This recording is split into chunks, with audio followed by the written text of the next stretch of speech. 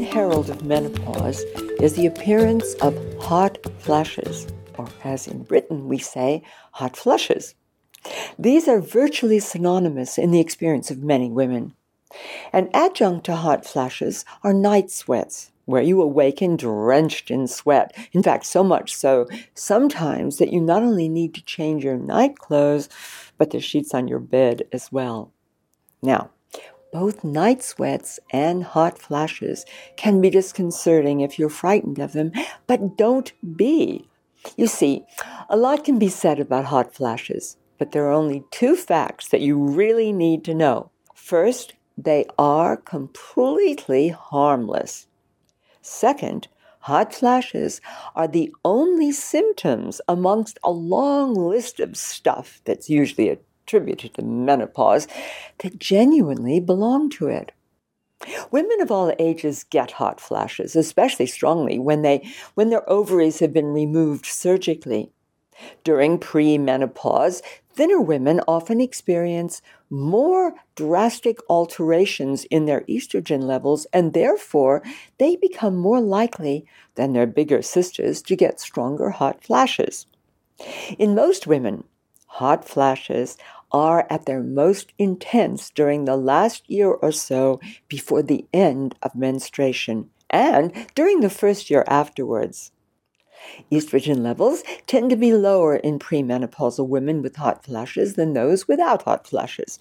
Yet, it's quite clear that low estrogen, although it continues to get the blame for hot flashes, it is by no means all that's involved in their production.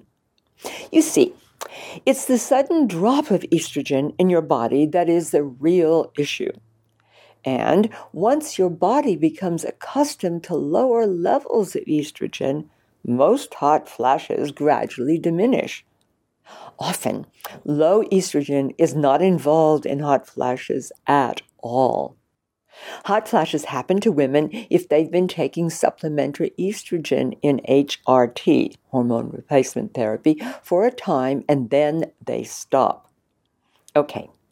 There are also certain foods and habits known to contribute greatly to the incidence of hot flashes.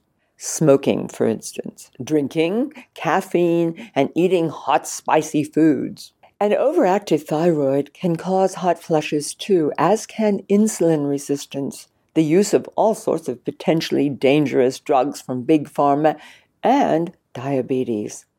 Hot flashes can also be the result of allergic reactions to foods and chemicals in your environment.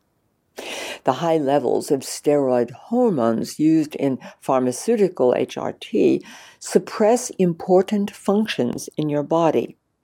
For instance, those that are connected with allergies and with your body's attempt to detoxify itself.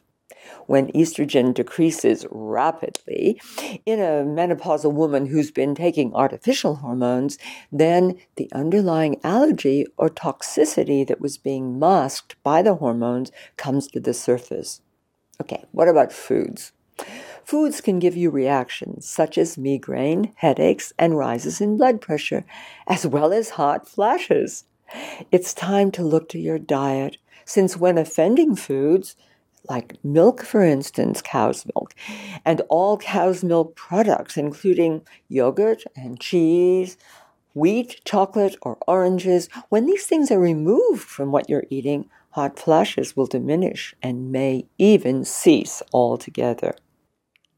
By the way, extra estrogen does not cure hot flashes. In fact, it only masks them for a while. Actually, there is nothing to cure because hot flashes are not a symptom of disease. They are a normal bodily change associated with the transition between the menstrual years and menopause itself.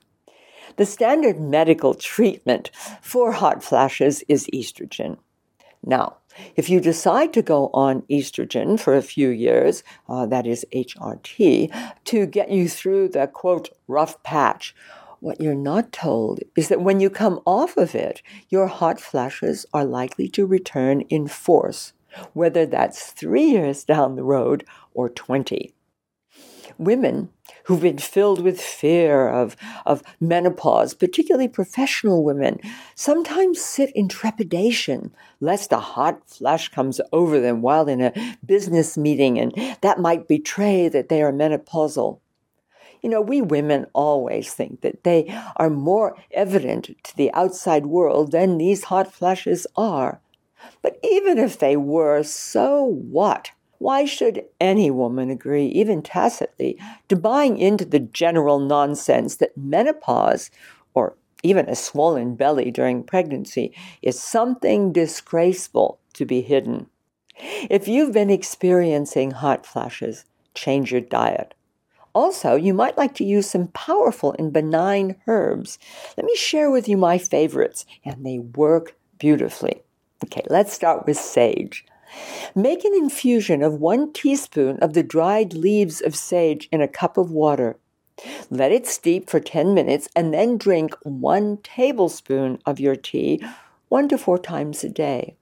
Or, if you prefer, you can use 10 to 25 drops of tincture of sage every day.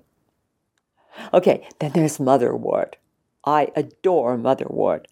It does not make a great tasting tea, however, so I prefer to take it as a tincture. You take 10 to 25 drops of tincture every 2 to 6 hours. Okay, then there's chaste tree. Okay, try taking 1 capsule of powdered berries 3 to 4 times a day, or you can take 15 drops to 1 teaspoon of the tincture of chaste tree 1 to 3 times a day. Okay, then there's Dong Quai.